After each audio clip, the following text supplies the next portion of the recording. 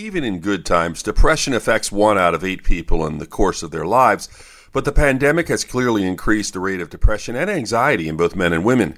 Recently, there has been concern that many cases may be going unrecognized in men because males with depression often have vague symptoms. Certainly, there can be feelings of sadness and emptiness, but depression in men is often marked by fatigue, headache, digestive issues, and difficulty keeping up with responsibilities. In addition, they may try to hide depression from their family and their doctors because they're embarrassed. Anger, aggression, and self-medicating with alcohol and drugs also can be warning signs of depression in men. With your health, I'm Dr. Brian McDonough on 1010 Wins.